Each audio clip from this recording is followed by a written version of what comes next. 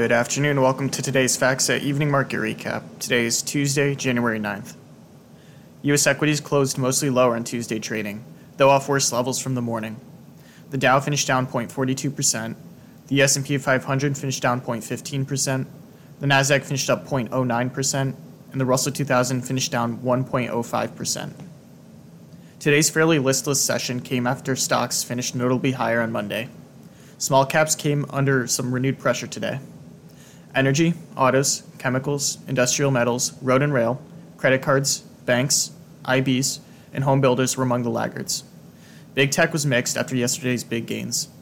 Relative outperformers included medtech, software, large cap pharma, multis, building materials, discounters and dollar stores, food, and HPCs.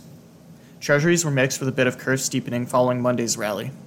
Today's auction of $52 billion in 3-year notes was well received. The dollar index was up 0.3%. Gold finished little changed. Bitcoin futures were off 0.5%. WTI crude settled up 2.1% after more than 4% sell-off on Monday. There were a few moving pieces in the latest headlines, including another profit warning out of the semi-space, AI enthusiasm, speculation of more high-profile M&A, nuanced Fed pivot comments, somewhat more upbeat holiday updates, and corporate restructuring, including job cuts, to bolster profitability. However, the broader narrative is unchanged. Bulls are focused on a combination of Fed pivot and soft and no landing for the U.S. economy, along with expectations for double-digit percentage earnings growth in 2024 and a rotation out of money market funds. Bears are focused on overbought conditions and stretched positioning in the near term, along with concerns about overly aggressive Fed rate cuts and earnings growth expectations, and lagged effects of Fed tightening.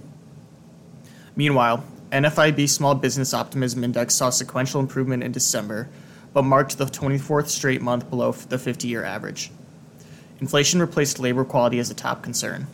However, net percent of owners raising average selling prices was unchanged from November at a net 25%, while a net 32% planned price hikes, down 2 points from the prior survey.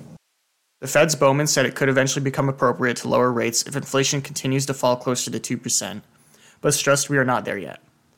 The remarks garnered some press attention in part because they represent a more nuanced take from one of the Fed's most hawkish members.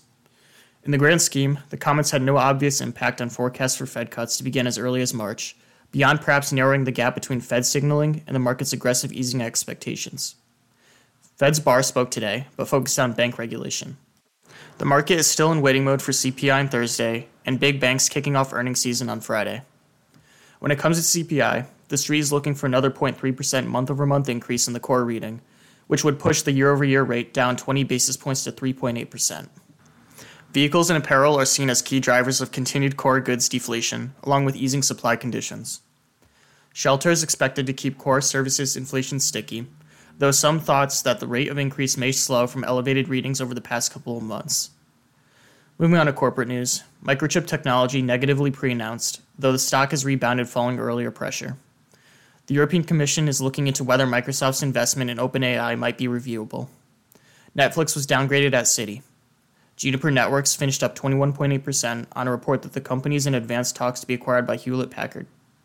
Unity announced plans to reduce 25% of the workforce as part of a restructuring. Albertsons Company's comps were better. Elliott has built a near $1 billion stake in Match Group.